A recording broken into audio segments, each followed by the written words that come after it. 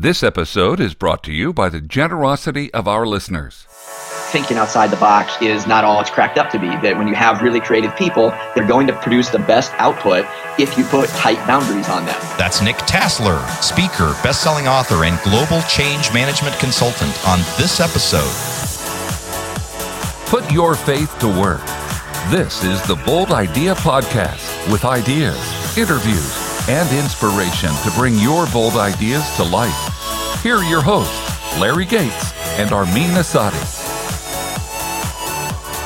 Well, hello and welcome to another episode of the Bold Idea Podcast. This is your show host, Larry Gates, along with Armin Asadi. And we are here to bring you yet another episode to put your faith to work and bring your bold ideas to life.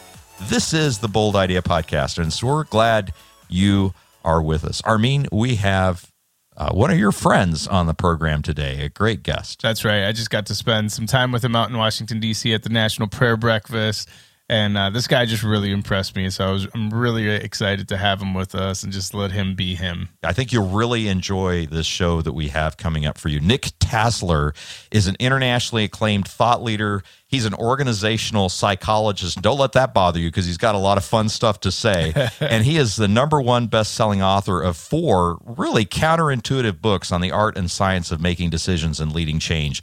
The Impulse Factor, Why Quitters Win, Domino, The Simplest Way to Inspire Change, and Ricochet, his latest book, What to Do When Change Happens. He has written for the Harvard Business Review, and his work has been covered by the New York Times, Bloomberg, Business Week, The Atlantic, U.S. News and World Report, the Financial Times, Huffington Post, on and on and on, and the Bold Idea Podcast. That's right, the most important part. Of course, yeah. So we want to welcome to the program Nick Tasler. Yeah, thank you. It's great to be here, guys. Oh, yeah. So good to have you. You know, you are a quite successful author. You speak around the world, and according to your website, you're helping teams and leaders adapt to change strategically and decisively. By the way, I love that, strategically and decisively, because I don't think we necessarily adapt to change that way.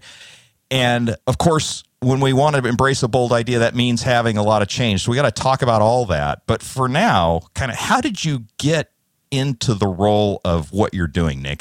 Tell us about your journey. Oh, boy, how much time do we have? No, just kidding. So I'm an organizational psychologist by trade and training, I guess. And so I've studied, basically psychology and organizations and business ever since I was an undergrad. And I started my career as a management consultant at Andersen Consulting, now Accenture, and then I've kind of wound my way through different consulting businesses and working for different corporations. And then about 2008, my first book was published. I was studying.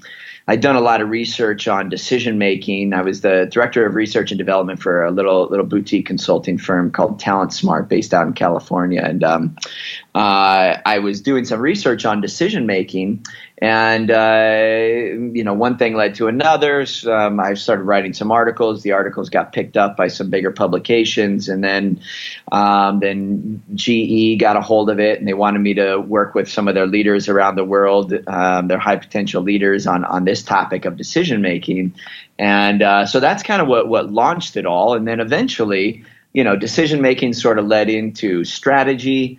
And then decision-making and strategy sort of gave way to all of a sudden something happened about 5 years ago where I noticed it was probably happening for longer than that, but I'm a little slow, so it took me a while to catch on. I noticed that all the clients were coming to me saying, yeah, we want you to come in and talk about, making strategic decisions, thinking strategically and acting decisively. See, because the thing is, we're going through a lot of change right now. And all of a sudden, like the light bulb went on, and it was just like one after another. Every single client, no matter what they wanted me to talk about, the conversation would always start with, we're going through a lot of change right now, and ... And so that's kind of the abbreviated version of kind of where I landed today. All right. Well, some point in time, you had to do your own decision-making as you were even writing about a decision-making book and decided to go out on your own. So tell us about that thought process, because that had to be a little bit quite a shift for you, having worked with a lot of large corporations and consulting firms and then some boutique firms. What was it like to decide, well, I'm going to leave all that? Yeah. So it was certainly a big decision. But I'll tell you, part of the reason why I was so interested in researching decision making to begin with has to do with my personal history. My family moved a lot when I was a kid, so I lived in 11 different homes before I was 18, and that's continued. Now I've lived in probably 35 different homes at the age of 39. You're a nomad now, right? Yes, totally, exactly. I am a nomad, and I have fought tooth and nail to bring my wife along on my nomadic adventures, and now she's a pseudo nomad herself these days. She's learning to adapt. Yeah, exactly. And so researching and writing about decision making was a little bit of kind of our art/business imitating life in my case, and vice versa. Because one of the things that I always found interesting, even before I got into this as a career, is how is it that for some people they trace mental problems and mental illnesses and hard times in their life back to the fact that they never really had a secure home, and things were always in flux and it was unstable and et cetera, and yet and then I look at my life and I think I wouldn't have had it any other way. I got so many cool experiences. It's prepared me for this. It prepared me to deal with pretty much any change that comes my way. And then I would meet other people, whether at client organizations or just people I went to school with, and I would always notice this sort of this distinction and this paradox. And that's really what kind of sparked the interest in decision making, is why some people will make the decision to go do something crazy and new, right? To go follow this, in your words, bold idea, and then what holds other people back. And so my first book was actually called The Impulse Factor, and it was all about the fact that there's a whole bunch of reasons, from situational to genetic, to upbringing and home life, parental influence, that determine why most people are risk averse, right? Most people, 3 out of 4, will not really be eager to pursue a bold idea. But then all of a sudden, you have 1 out of 4 people who jump in head first, that they will not waste their time holding on to the bird in the hand, and they will dive headfirst into the bush looking for the 2 possible birds. And so what is that difference? And then how does that play out in our lives, in our work, et cetera? Nick, I suspect that you're right. About 3/4 of people are not very risk tolerant, and about 25% probably are. That fits with my observation of human nature and people that I've been around. But tell me, is there something that stands out as maybe the thing that might make one person more risk tolerant than another? Sure. Well, there's a lot of factors, and researchers, from psychologists to geneticists to everybody in between, is still trying to figure out kind of what are the pieces of the puzzle. But we know that there is almost certainly a genetic component, that some people are just biologically predisposed to be more or less risk tolerant. Now, I say that with a huge caveat, because anytime you start trying to tie a gene to a specific behavior, you're getting yourself in trouble, because it's just way too complicated for that. But with that being said, there is, for example, one particular gene among many, most likely, that seems to be somewhere down the trail of an answer. And back in the 90s, researchers uncovered a link between this particular gene that's a dopamine receptor gene that is found disproportionately in people that have they score high on measures of novelty seeking, right? They're seeking out new things, pursuing new things, with a greater propensity than other people. And so anyway, the interesting thing about this particular dopamine receptor, this gene, is that it's also found, it's about twice as common in kids and adults with attention deficit with hyperactivity disorder. All right. And there's hope. Yeah. There's hope. There's hope. Well, sort of, because it's also found disproportionately in drug addicts and people that suffer from alcoholism. So, well, and I was going to ask, is it found disproportionately in entrepreneurs? Because a lot of the entrepreneurs I know are very ADD. Yeah. Indeed it is. Indeed it is. And so, yeah, lots of entrepreneurial, risk-taking people. So, it's kind of like the way that I described it in my research. We did a little bit of interesting research on our own on this. I developed a measure to tell how impulsive you are. And it's not whether or not you have this gene, but, similar to the measures that they were the psychological instruments they were using to connect to this gene. And, anyway, and it tells you how impulsive you are. And then we cross-reference that with all these different measures of everything from job performance to life satisfaction to overall quality of life, sense of purpose in life, et cetera, et cetera. And it was like the people that scored the lowest, it was sort of this very predictable, if they were really, really risk averse, they tended to not perform terribly high on job performance. They didn't have very elevated job titles, and they were, maybe a little bit happy with their life, but not terribly satisfied. And there was sort of this direct correlation. The more risk prone they were, the more highly they tended to score on all these different measures. But then it reached a point about 3/4 of the way up the scale, where all of a sudden it's like if you can imagine, the needle just kind of started going haywire. So some people were experiencing the pinnacle of existence, super high performing in their job, totally happy and satisfied with their life, really high quality of life. And then other people that were also very risk prone were just in the absolute gutter of all those measures. Terrible job performance, not happy with their life, no sense of purpose or meaning. And so what you find out is like the interesting thing is, some people are more prone to just going for broke. But the problem is that sometimes when you go for broke, you are broke. You go broke. That's right. That's right. There's a reason why we call it risk. And some people it pays off and they become superstar entrepreneurs, and other people find themselves on Skid Row for long stretches of time. All right, let me see if I understand this right. In your study, you found that people who are not risk tolerant at all, if you have a really low level of risk tolerance, by and large, it correlates to poor work performance. Is that what I heard? That's right. And of course, there's exceptions. We're just talking about averages here. Yeah, but yes. Right. Totally. If you just looked at it, there seems to be a correlation between work performance and a low level of risk tolerance. Mm-hmm. And then what I'm hearing then is conversely, a high level of risk tolerance has people that are on both sides, both those people who have made a low happiness index because they made a mess out of their lives. They're on the downside of the risk. And then you have those that perhaps have a higher level of self-satisfaction because they've been able to somehow be more successful. Is that what I'm hearing?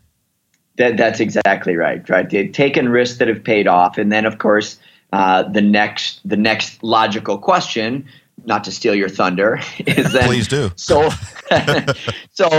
what makes the difference, right? What is it that can tell us that determines why some of these people are living the peak of existence and why other people are scraping the gutters? And drum roll, please. We don't know. Here we go. Okay. We don't. We've got some ideas. Okay. That was anticlimactic after a drum roll. I know. Drop the mic right there. We got some ideas. We have some ideas. If I want to set you up for some huge revelation and then equivocate as much as possible. Love it. So thanks for being on the show, Nick. Sorry. Carry on. So anyway, I mean, we do have some ideas, right? And what I find is interesting now is when I was doing all this research, it was about 15 years ago. My book came out, this first book that I'm talking about. There have been 3 others since, but that came out about 10 years ago. And so most of the research was done, a decade and a half ago. And a lot of the things that we're now finding out about creativity and innovation research is, lo and behold, thinking outside the box is not all it's cracked up to be. That when you have really creative people, they're going to produce the best output if you put tight boundaries on them, which flies in the face of a lot of what people think when they talk about, dealing creatively with change. And things happen, and we got to start thinking outside the box. And while there's some truth to that, when you take a really impulsive, risk-prone, often creative person, they need boundaries. They need tight boundaries so they can channel that risk tolerance into something productive instead of just wildly spraying it all over the world. So what are some of those boundaries? Give some examples of ways a creative person might need to be bounded in order to become more effective. Yeah, so Larry can manage me better. Yeah, well, I was thinking more selfishly than that. Okay, well, so we got Armin on here. I'm going to give you one of my favorite examples. No, I'm just kidding. But you actually had my full attention. I was like, man, he read me. I was leaning in on that one. No, but there was one that I thought anecdotally was really interesting. So I actually researched the real life story of I don't know if you guys are familiar with Jack Kerouac's book On the Road. All of Jack Kerouac's novels were semi-autobiographical. And his main character in his most successful book was just this wildly zest for life kind of guy who, by the way, ended up dying at age 40 or so when he fell asleep drunk and died of hypothermia out on a railroad track somewhere. But in the meantime, he was this really talented writer, and just like this people that just people were just magnetically drawn to him. But he was, a really talented writer and hanging out with all these what would eventually become famous novelists and poets of that generation.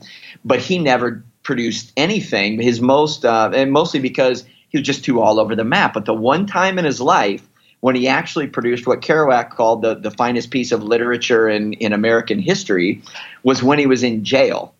He had pushed the boundary once too far. I don't remember exactly what he had done, but he had to spend like 6 months locked up. And so here he is in his prison cell, and he just unleashed this flurry of creative output because he was bounded for a change. And so he just had these like I said, it was channeled for a change. We got to put Armin in jail. Yeah, I was like, I don't want to go back. I've been there. He's been there. I don't think he was any more creative. Right. So now taking the penal system out of the equation, what else can we do? Right? Yeah, please. Thank you. So one of the things is like, okay, so if you take a really kind of pedestrian, mundane example is, if you're managing a group of creative people, managers these days, I find are so they're so frightened of being called a micromanager that they give very little direction. They don't give enough boundaries because they don't want to be the ones standing in the way of innovation and creativity and et cetera, et cetera. And again, there might be some truth to that, but I think the pendulum is swung too far. Like, you need to give the people around you, whether it's your kids, you need to give them a routine, a bedtime routine, a snack routine, an eating routine, as much as they fight it and they hate it, or whether it's, people at work, a team at work. You need to be very clear about this is the direction that our team is going in the next 6 months, right? And be specific. We're not going in 100 directions. We're going in one direction, and I need all your efforts focused in that direction. So narrow the options.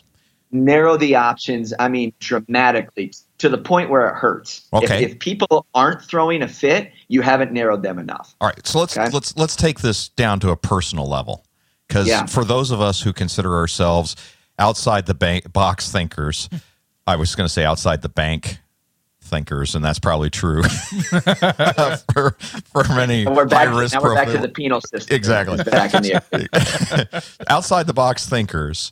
Who kind of relish in that, or maybe we want to be more outside the box thinkers. How do we self-constrain ourselves to become even more effective in our creativity?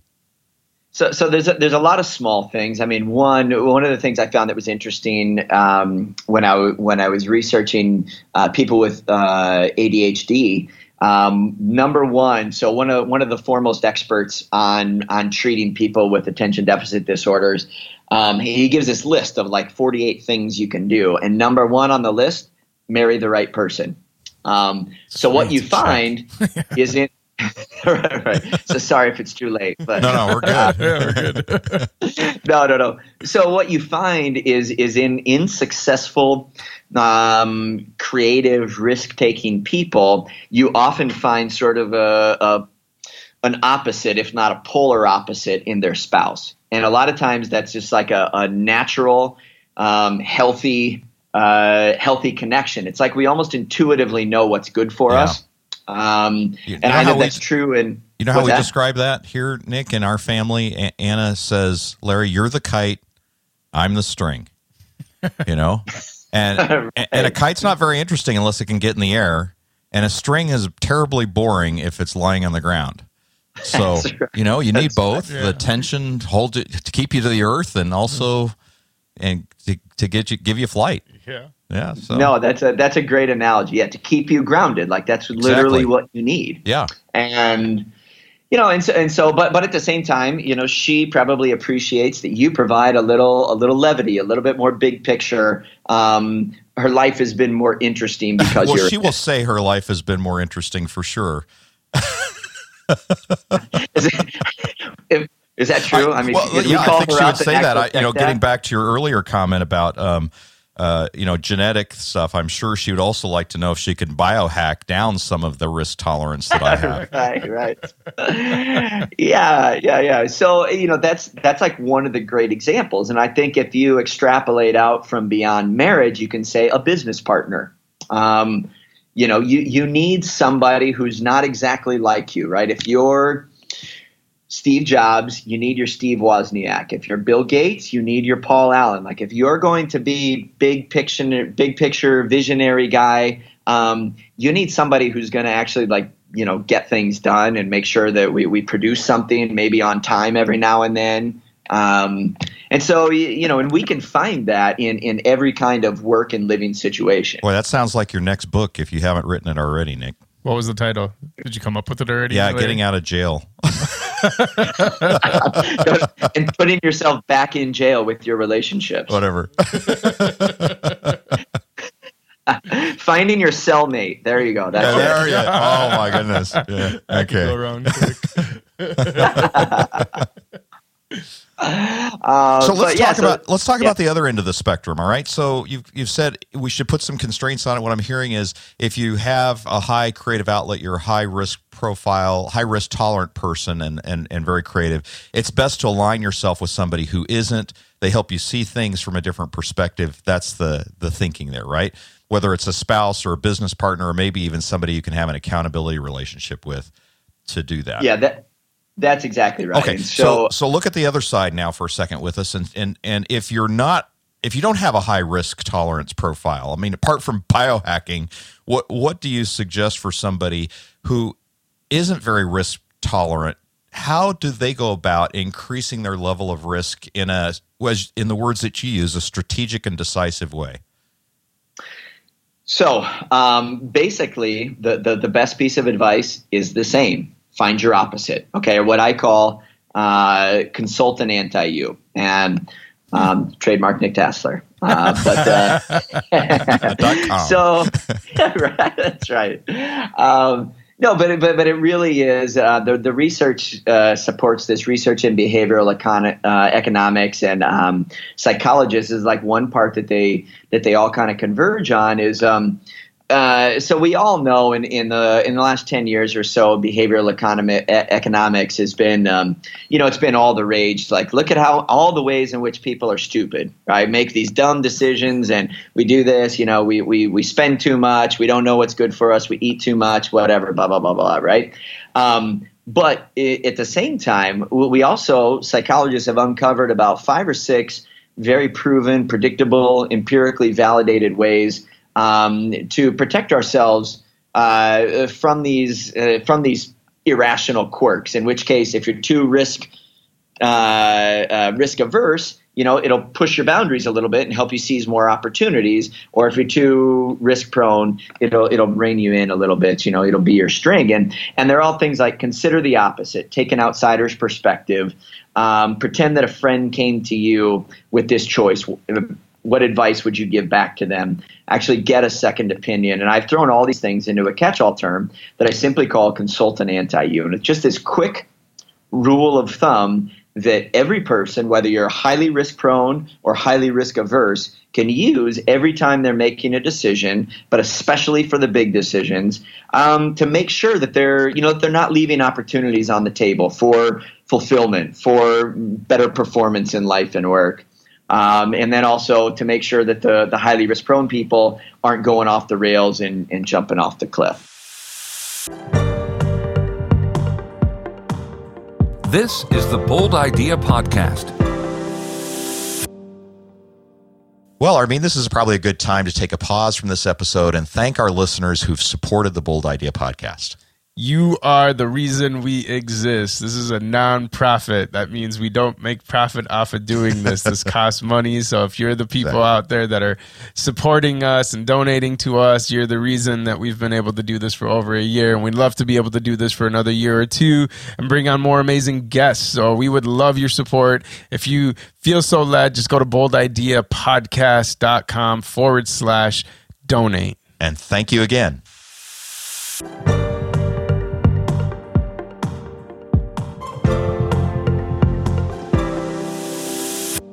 So let's talk about the matters of faith for a minute. Do you find that people who are faithful people, believing in an impossible God to do impossible things, do you find that they're more or less risk tolerant, or do you think does belief matter here? That's a great question. And that's something that I've thought a lot about, and I have a couple of answers. Okay, so I think as a rule, and I'm trying to think whether I'm just making this up or whether there is actually research to support this. I think there is, but don't quote me. I believe that people who score higher on measures of religiosity tend to be more risk averse. Okay. Now, what we should know here is that religiosity is not exactly the same thing as, picking up your cross and following Jesus. Okay. That means it's really important to me to go to church every Sunday, to be on time, to go through the motions of religion, which, it doesn't mean you're not faithful, but it's not necessarily the same thing, right? Can we agree to that? Mm-hmm. Yeah. Okay.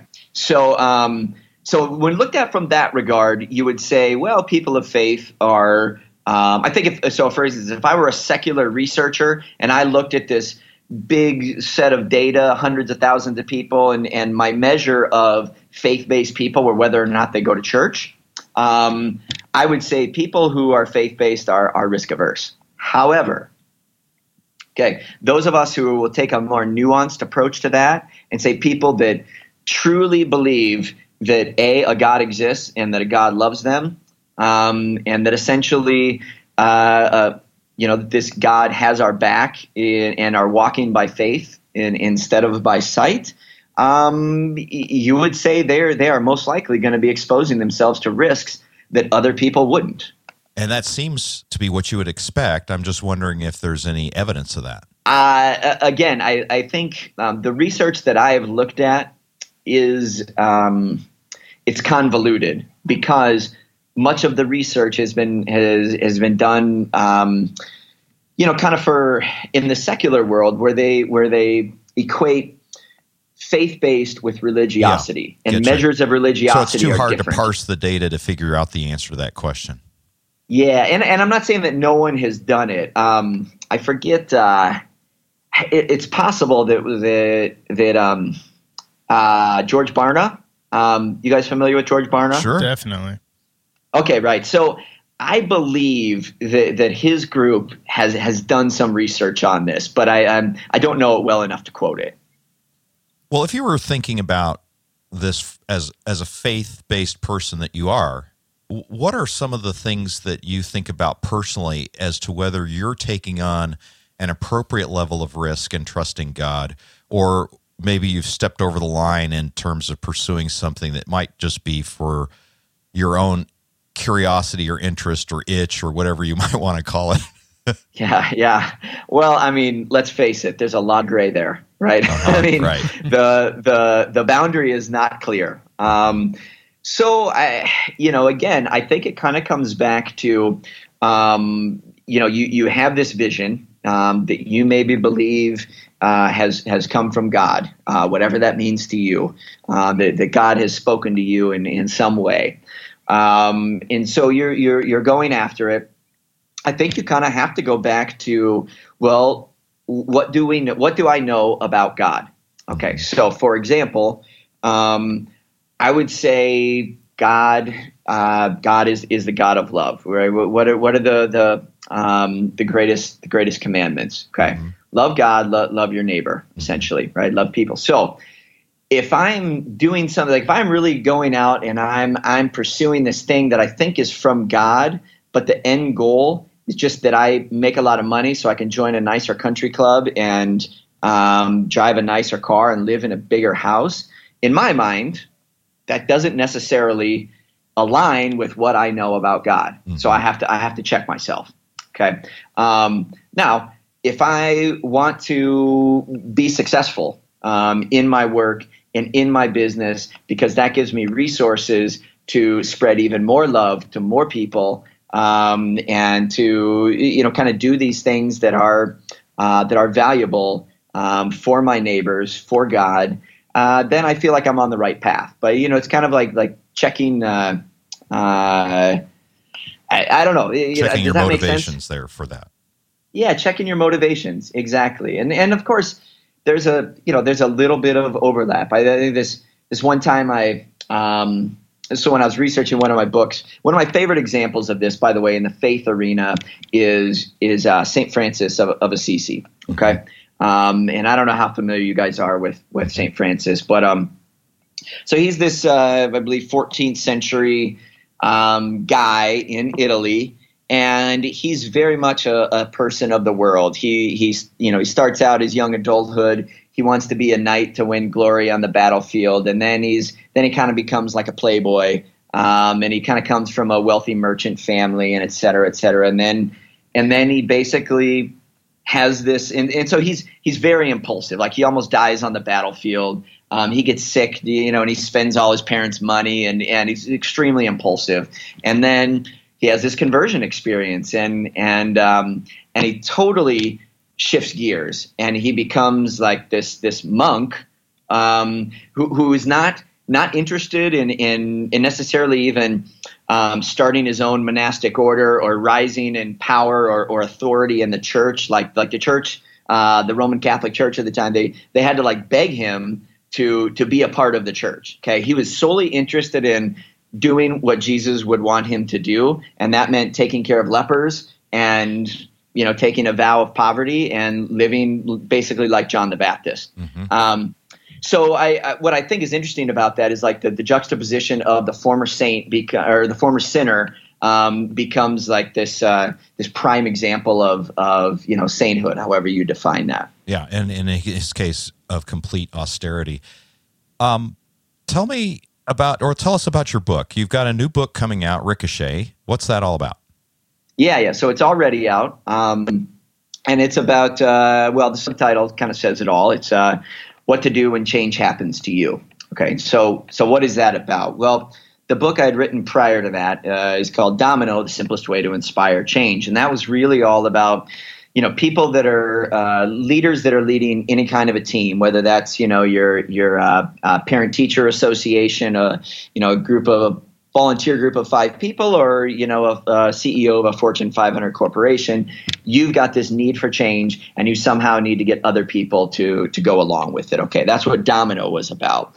But as that book started getting out in circulation, and I was being asked to come and work with people on that, one of the responses, one of the things I had noticed is people would say, "Yeah, that's a challenge for us," but one of the other things that we need our leaders to do before they can do that piece is they have to get used to the fact that change is happening to them, and they need to wrap their heads around that and just deal with the fact that whether you like it or not, this change is happening and you have to figure out a way to deal with it. Not even because the organization is saying so, the market is saying so, the industry is saying so, and we don't have a say in that. Yeah, change or be changed, right? Yeah. So Ricochet is kind of like the other side of the change equation, not necessarily leading change, but dealing with the fact that change is happening to you in your work and then also in your life. Maybe maybe your marriage fell apart. Maybe you've dealt with the illness of a close family member, maybe even the death of someone close to you. And so it's like, how do you adapt to those circumstances that you didn't choose, and yet here you are in the midst of them? Well, it's such a narrow audience. I'm sure most people can't relate to. Right. Everybody just gives me blank stares. Yeah, I don't know what you're talking about. Yeah, exactly. Right. I can't identify with all that stuff. How can our listeners find out more about you, Nick? The best place is just to go to nicktasler.com. NICK, T like Tom, A, S like Sam, LER.com.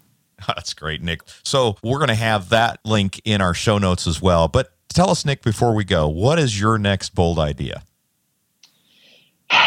Well, interestingly enough, and I think this is probably the first time I've ever said this publicly, my next bold idea would be the first time I'm thinking about a more faith-based book, actually, that's going to address the questions that you raised here just a few minutes ago. You heard it here first, folks. That's right. That's right. And I'll be honest with you. It's frightened me for a long time. I've stayed pretty secular in my public persona, and so for me, this is a bold move, a big jump, because I've not been very public about my faith in the past, and I don't know, feeling like maybe it's time. Well, we had a prior guest on our show that made the same jump. Elizabeth Saunders is a time management guru and wrote one about divine time management. So there are others that have taken that same step, Nick. So we'll be praying about your new venture, your new bold idea, and just want to thank you for being on the show. This is a lot of fun. Yeah, likewise. All right, Nick, we will talk soon and hopefully co-author a book together. In prison. Not in prison. You need a constraint. Yeah. Take care of it. Well, Armin, fun to meet and talk to Nick Tasler. Yeah, he's even more amazing in person. He's just such a... I mean, when I read about him, I was like, okay, he's going to be this really uptight guy because he's, Harvard Business Review and all this stuff. And then I meet him. He's just the most laid back, humble, personable guy you'll ever meet. Yeah, well, I could tell just from our conversation before and during the program, and of course even afterwards. It's just a real one of the guys you just like to kick around with. I think. Sure. Just have some fun. What the funny thing is, I don't know if a lot of people know this about him. He was telling me is he used to be a beach bum and a surfer, and he still likes to surf, and that's part of the reason they're in Puerto Rico. yeah. You mentioned, and I don't think our audience know that until just now, that he recently moved back to not back, but he's been in Puerto Rico before, right? Yeah. And then he's just moved back, right? So that's and you said he doesn't know a lick of Spanish, or I don't think so, because that was one of their prerequisites when they were looking for a place to move to. They said it has to be a brand new culture and we can't know their language. See, now if that isn't a high risk profile kind of outside the box thinking, put right. yourself into a high neural net learning environment. And frankly, that's one of the things that I took away from the episode is that, if we want to really stay in tune with having a bold idea, we need to put ourselves in a disposition where we're likely to get it. That's right. And that does mean we need to, as he said, if you have a low risk tolerance, find yourself around those that do. And perhaps if you're like Armin and I, and you have higher risk profile tolerances, find some people who are strings in your life and can kind of bring you back down to orbit. That's right.